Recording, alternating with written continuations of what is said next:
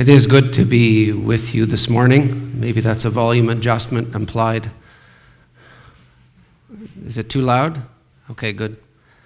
It's good to again be with you this morning and to consider the scriptures. I see we have some visitors. Welcome. And welcome to Zhao Hui Er. I had to practice that. Welcome. If you have trouble with Zhao Hui Er, you can call her Professor Julia or just Julia. And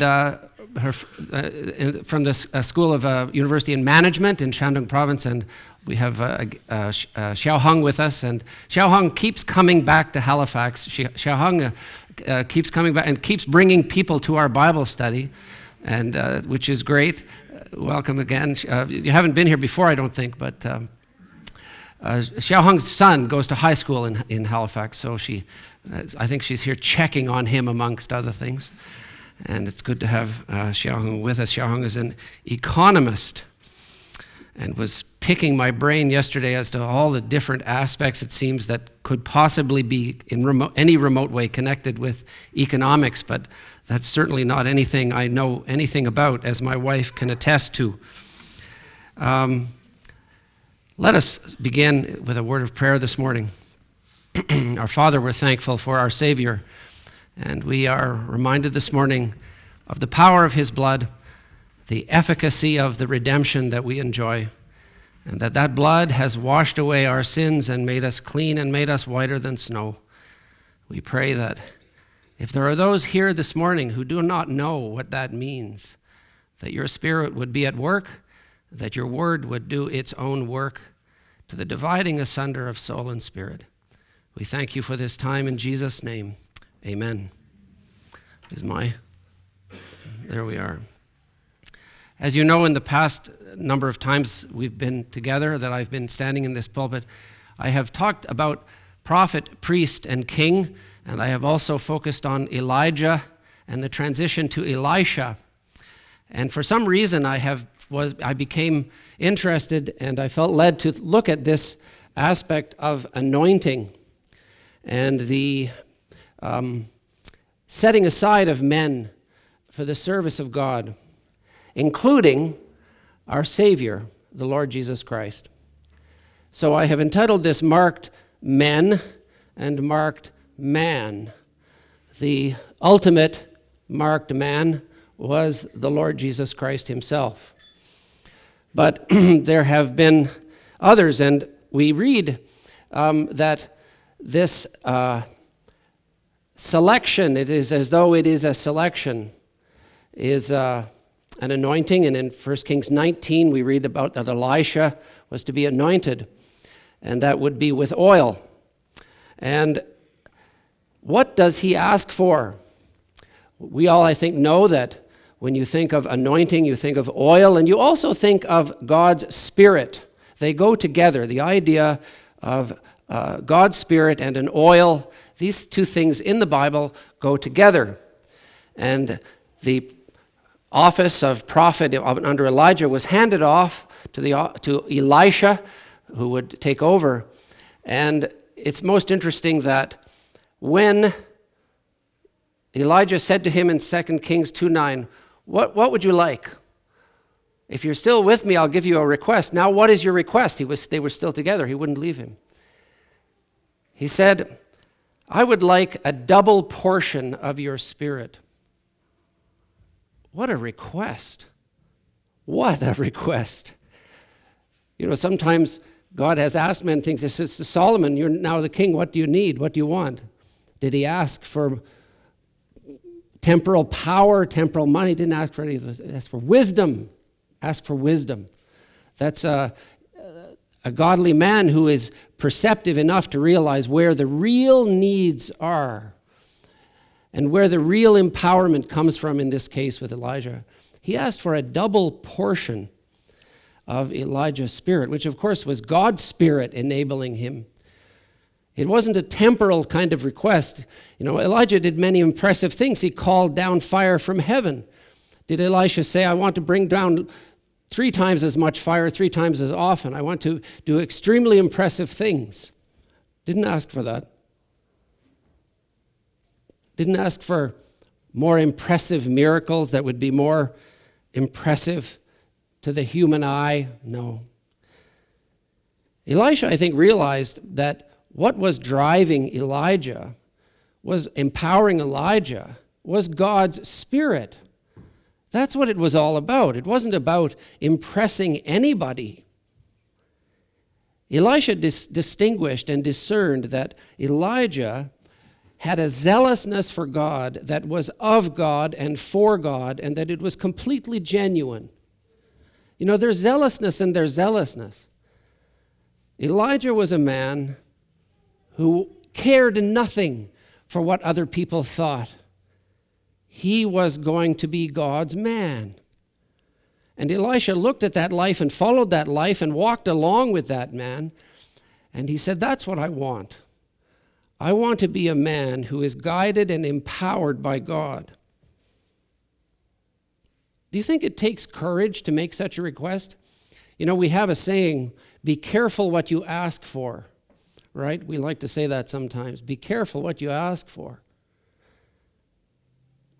Asking for a double portion of the empowerment of God by His Spirit. Have you ever thought of making such a request? Isn't that a fearful thing to ask? I think that's a fearful thing to ask. This man is the new designate, the mantle of Elijah passed on to Elijah. What do you think would happen in your life if you actually opened up to God and said, I want more, God, of you, of you? What kind of power might you receive? What might God ask you to do, given that you have that kind of power? That's a sobering thought. I think it takes a combination of faith and courage to have that kind of perspective, to realize that life is about, for the believer, is about having power from God to get through things, to not only get through things, but to prosper in the Lord. Look, standing from the outside in, you wonder sometimes where the unbeliever stands and how he looks at things, whether he says or she says, well, salvation, God, yes, okay. I can see perhaps that God is able to deal with the question of my salvation. He's God after all, and that's a spiritual question. I don't maybe understand everything about it. But when it comes to relinquishing my life and ordering my life and guiding my life, whoa, that is very scary for me. Actually, it's the other way around. God has no trouble guiding and ordering your life. Your huge need, if you know not the Lord, is salvation. The blood that we've just been singing about, that is where the enormous power of God was exercised and can be applied to your heart and to your life. If you know not the Lord, that is your primary need. The logistics of your life are well within the abilities of God to guide and to direct. Interesting that Elijah then says to Elisha, your request is difficult. You've asked for a difficult thing. And I've thought about that and thought about that.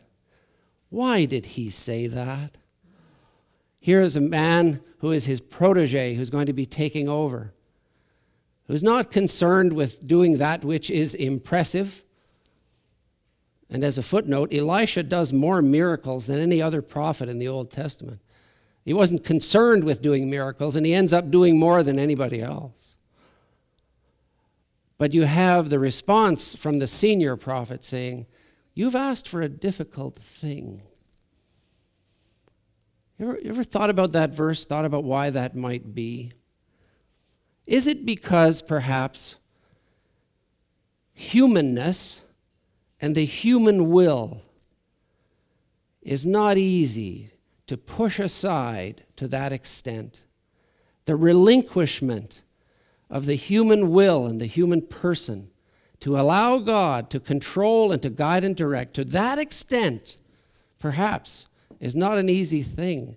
Do you know what you're asking for? We can know, too, that this is before the idea of being born again is ever mentioned. Of course, the John chapter 3 conversation with Nicodemus, you must be born again. That's John chapter 3. That's about 800 years, 900 years from this conversation between Elijah and Elisha. And of course, it is through being born again that the Lord Jesus in John 14 is able to say, I will send a comforter to you. I will send to you personally, to your hearts, to your being, to your person, the Holy Spirit. That is 900 years in the future. And it's an amazing, revolutionary thing. And it is not here yet at this point in the Bible. So when Elisha says, I want a double portion of the Spirit that's been guiding your life, Elijah says, that's difficult. Are you prepared for that? Do you know what you're asking for? But the request stands. And Elisha receives much power and grace from God, and he had a great ministry. I wonder whether if Elisha was sitting in this audience and he hears someone like me saying that, Elisha, you had a great ministry. I wonder how he might react to such a thing. Please don't mention my name from the pulpit. Please don't say things like that I had a great ministry. He never did this for the eyes of men. He did this before God. He did this by the power of God. He did this by God's Spirit. The older I get, and I look at the various things that men give their lives to and give their energies to and their concentrations to, the more I'm conscious of what is meaningful and what is not meaningful. You'd probably concur with me that there's an awful lot of stuff going on, and there's an awful lot of energy expended on a whole lot of stuff that isn't very meaningful. It's just very, very temporary. Passing away. People get their hands on stuff, and they get a little bit of human acknowledgement and a little bit of material things, and the tremendous amount of energy going into these things. And you look at it and you go, is that what I want to do? How meaningful is that? Is it meaningful in God's eyes? Is it truly meaningful by spiritual measure? And you look around and you say, it isn't. It isn't. So much energy for things that are so temporary and really not very meaningful. Why do people do that? Well, because they don't know the Lord. They don't have His Spirit. They don't have that different value system which comes with valuing what God values. Elijah and Elisha valued what God values. Therefore, what they did in their lives was very meaningful. Very meaningful. I remember very clearly, when you talk about someone being used of God like Elisha and having a great ministry. I remember very clearly a young woman who is actually getting married this year that this assembly supports, named Christiana Fox. She was sharing about her experiences in the Sudan, in southern Sudan, a new country. And it has stayed with me, what she shared with us, that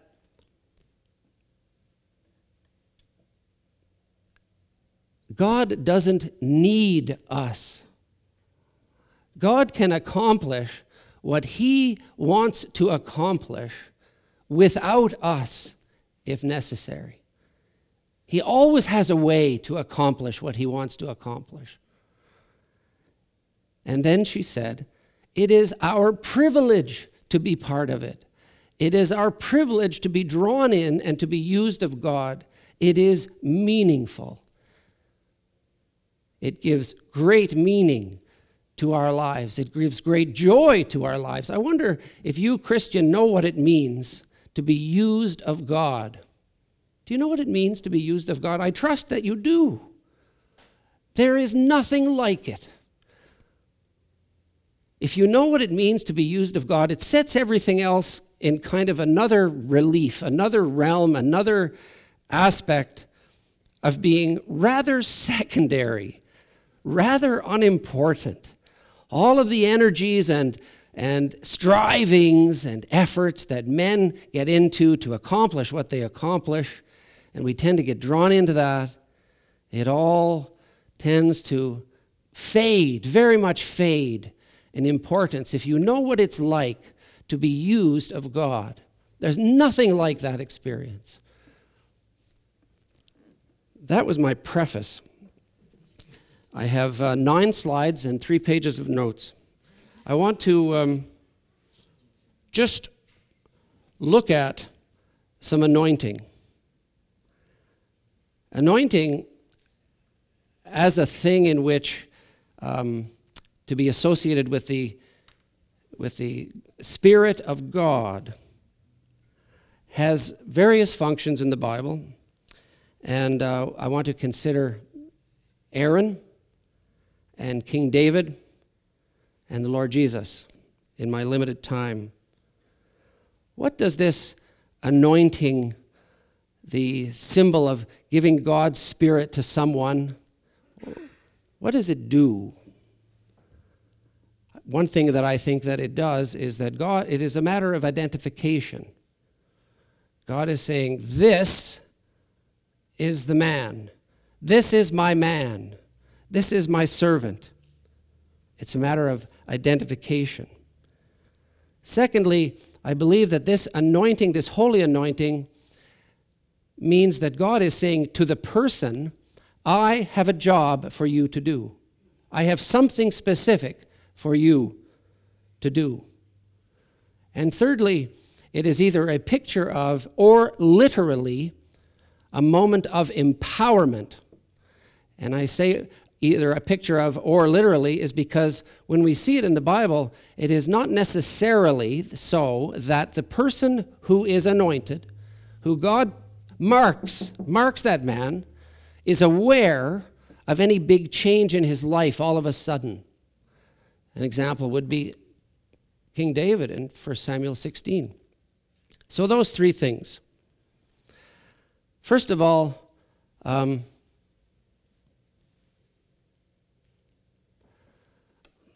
read to you an excerpt from Exodus 30. This is sort of the ultimate background anointing under the dispensation of the law. Under the dispensation of the law, priests were named by name, appointed, and as part of their duties, they would be anointed. And it is most interesting that the blood of the sacrifice was actually, in a sense, mingled with the oil and applied to the person.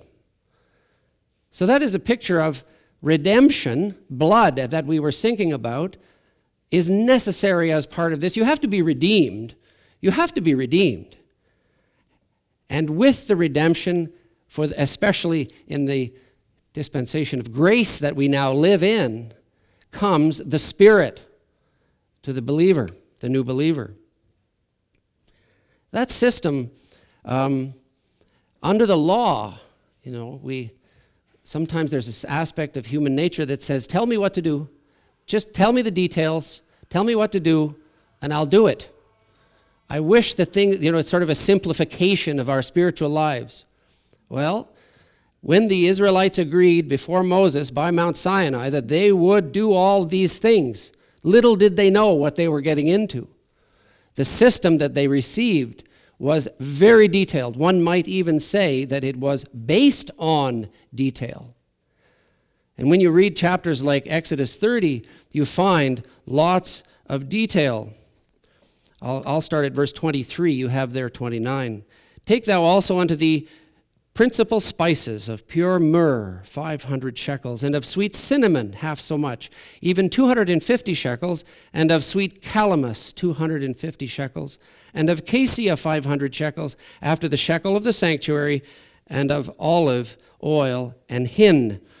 And thou shalt make a holy ointment, an ointment compound after the art of the apothecary or perfumer. It shall be a holy anointing oil. And thou shalt anoint the tabernacle of the congregation therewith, and the ark of the testimony, and the table, and all the vessels, and the candlestick and his vessels, and the altar of incense, and the altar of burnt offering with all his vessels, and the laver, and his foot. Verse 29, and thou shalt sanctify them, that they may be most holy. Whatsoever toucheth them shall be holy, and thou shalt anoint Aaron and his sons, and consecrate them, that they may minister unto me in the priest's office. You know, the elemental or underlying idea of holiness is set apartness. These men were set apart for a purpose. They were anointed with this unique ointment. And I don't know, in this day and age, we are very sensitive to perfumes and to scents, and we, of course, broadly discourage the use of things like that because of people like me with asthma. But isn't it true that if you are going to, as you can imagine, apply this kind of perfume to yourself, do you think that with the regularity of the system, the sacrificial system, that was in place in Exodus, that we read about in the Torah, that's going to come off, that's going to just disappear from your body so easily? All of these powerful and special and unique perfumes that the priest would be applying and being around. I think I would suspect and theorize that would stay with them. These are not easy things to wash off. A little later, I'll allude to the idea of the New Testament believer and Paul referring to the fragrance of the believer. So there is a set-asideness, a set-apartness, and a uniqueness when in the original idea of anointing, men are anointed with holy oil in order to worship in the presence of God in a sacrificial system. The second one I'll share this morning is King David. And it probably was a month ago that one of the brothers stood up and read 1 Samuel 17 about David defeating Goliath. Shared that at the breaking of bread. And I guess my spiritual senses were not very attuned, but at the time I thought, I'm not quite sure how I can, in my mind, relate this to the Lord's Supper. But you know, over the past month, the more I thought about it, the more I got interested in it, and I found out something. David was anointed in the chapter before as a young man. That same brother shared this morning from Psalm 23 about, you have anointed me in the presence of my enemies, anointed me with oil in the presence of my enemies. This young man David, who was soon to face Goliath, was first anointed. And then it says that the Spirit of God was with him powerfully from then on. Whether David knew it at that moment, it doesn't say. But isn't that appropriate? Isn't the Scripture telling us something when we see that when a daunting task comes before us, something that is outright scary, the thing that needs to happen before that is that we need God's Spirit. Elisha was facing a lifetime of ministry. What did he ask for? A double portion of the Spirit that drove Elijah. And David was anointed before he faced Goliath. I like the word daunting and the word undaunted. In life, I think we often face things that are daunting. That is, they are intimidating. And we haven't even attempted it yet, and we're intimidated. They're things that kind of shake us up. We're daunted. We find it daunting. How can I do this? Most people know what that feels like. So then the related word, how to be undaunted. You find yourself in a situation that is daunting. How to be undaunted. How to be unintimidated. How to have courage. You could read about what the result of that anointing was and the Spirit of God working in David in the next chapter, 1 Samuel 17. And that evil man was killed by that stone of that young man. And he had no armor on, but he had the Spirit of God. He had the power of God. And he was undaunted in an extremely daunting situation. But he had the Spirit of God. I think that's a wonderful message for us. Thirdly, well, I didn't even get to that scripture. Then Samuel took the horn of oil and anointed him in the midst of his brethren. And the Spirit of the Lord came upon David from that day forward. Samuel rose up and went to Ramah. And David went on to win a great victory, which I think is a picture of the defeat and humiliation of Satan at the cross of Christ. My third personage this morning, of course, is the most important personage in the Bible, and that is the Lord Jesus Christ. John 1:32. And John bare record, saying, I saw the Spirit descending from heaven like a dove, and it abode upon him. And I knew him not, but he that sent me to baptize with water, the same said unto me, Upon whom thou shalt see the Spirit descending, and remaining on him, the same is he which baptizeth with the Holy Ghost. And I saw and bear record that this is the Son of God. Isn't that something? The incarnate Son of God had the Spirit of God descend upon him. See, the oil is only a symbol. The Spirit of God is the real thing. That is, the Spirit of God actually coming onto and into the Lord Jesus Christ, identifying him and marking him, making him a marked man. A writer named James Large writes that in all that pertains to the service of God, in the entire realm of that which we might call service unto God, that service can only be rendered and accomplished by one means. Universal, as he says, law. It can only be accomplished by the Spirit of God. Here we see the Lord Jesus Christ marked, and the Spirit of God descending on him like a dove, indicating that he is a marked man, marked, in fact, for a life of testifying to the life of God, but also we know the reason that he came was to go to the cross. It is even, you might say, is it even true of Jesus? We might say it is especially true of Jesus. In 1 Corinthians and in Romans, we read that the Lord Jesus is our federal head. As in Adam all die, so in Christ shall all be made alive. You need the Lord Jesus Christ to be your new federal head. He received that anointing, the special coming down of the Spirit of God, marking him and filling him. How much did it fill him? John 3:34. Without measure.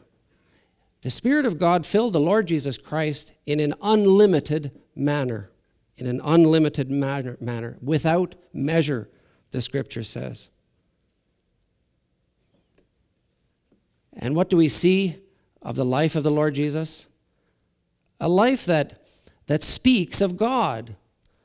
It not only speaks of God by virtue of his acts and his miracles, but it speaks of God by virtue of his words and his truth and his teaching and his perception. No man spake like this man, as one said. His whole life is the fragrance, the presence of God. Jesus was twice anointed by women with actual oil. The second one, which is recorded in, I believe, all of the Gospels, was in the house in Bethany, where Mary and Martha and Lazarus lived, and it was Mary that did the anointing.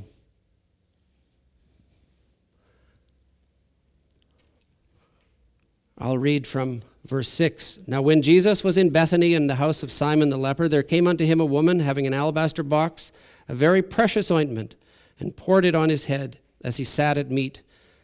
But when his disciples saw it, they had indignation, saying, To what purpose is this waste? For this ointment might have been sold for much and given to the poor. And then we have verse 10. When Jesus understood it, he said to them, Why trouble ye the woman? For she hath wrought a good work upon me. For ye always have the poor with you, but me ye have not always. For in that she hath poured this ointment on my body, she did it for my burial. Verily I say unto you, wheresoever this gospel shall be preached in the whole world, there shall also this, that this woman, Mary, hath done, be told for a memorial for her. And you can read the corresponding passage in John chapter 12. It's beautiful the way the Lord used that woman to make that statement. It's beautiful the way the Lord uses women throughout the Scriptures. This was a marking with that oil unto his burial, a recognition of his imminent death. And it was a woman who did that, thus honoring the Lord and being honored herself in that act. It was Mary Magdalene who was the very first person to see that the Lord Jesus had risen from the dead. It's lovely the way the Lord in the Bible shows us to remember how honorable many women were in their role in God's kingdom. What about us? I'm pretty much out of time. What about us? You know, there's no more funny clothing with priests. There's no more complicated liturgy in churches. Those things have been done away. And Hebrews says that the other thing that's been done away is the impermanence of it. The impermanence of it has been done away with. That entire system of anointing and of liturgy and of trappings. Though men tend to like these things, it's all gone. What's left? Well, the fact of it, when we are saved, we are anointed. We receive the Holy Spirit. The need of it is still today, present today. We have a permanent high priest who is the Lord Jesus Christ himself. And 1 Peter 2 tells us that he then makes us a kingdom of priests without all the trappings. And thirdly, hopefully, the character of it is still present. What about that character? What about our fragrance? What's your spiritual fragrance? A word that comes to mind is the word tone. What is your demeanor? What is the tone of your conversation? What is the tone of your household? What is the tone of your relationships? The expression that we like to use is that person is like a breath of fresh air. You know that one. Some people, you can't quite put your finger on it, but their demeanor and the light that they bring and the general conduct of their lives, it's refreshing. It's sweet, it's good, it's unique. It's like that unique perfume with that unique formula. Where have I smelled that before? It's that guy again. It's her again. It's not a physical smell. The person has the kind of character and the kind of demeanor and tone that reminds you of Christ, of the nature of Christ, the love of Christ, the person of Christ. What a thing to aspire to. Indeed, this is my last scripture. It says, "Now thanks be unto God, which always causeth us to triumph in Christ, and maketh manifest the savor or fragrance of his knowledge by us in every place. For we are unto God a sweet savor of Christ, in them that are saved, and in them that perish. To the one we are the savor of death unto death, and to the other the savor of life unto life. And who is sufficient for these things?" You probably look at your life and behavior over the past months and years perhaps, and you can think of 1,000 times when you were anything but the fragrance of Christ. You were anything but that breath of fresh air, that sweetness, that reminiscence of God, of God's character, of the gentleness and love of Christ. You can probably think of 1,000 times when you did not characterize him by your personality, shall we say. Even Paul said it. He said, "Who is sufficient? Who is sufficient for these things? How can I get there? How can I reach to that?" Through Christ. It is through Christ. So, this morning as we close, I hope that you will examine your life. I hope that you will feed on the Bible. And I hope that you will have some courage and faith to ask God to give you more of himself. Because isn't that what we really need? That's what we need. We need spiritual power. We need more of him in our lives, within ourselves. Shall we pray?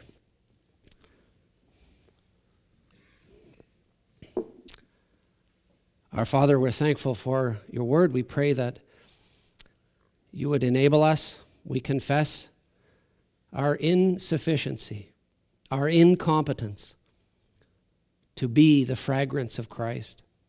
But we desire to be anointed. We desire more of your Spirit. We know that you are there. We know that you are able. We pray that you would help us to have the faith and the courage to open our hearts, to open our lives, to allow you to empower us and to let us know what you would have us to do. We thank you for this time in Jesus' name. Amen. Thank you for your attention.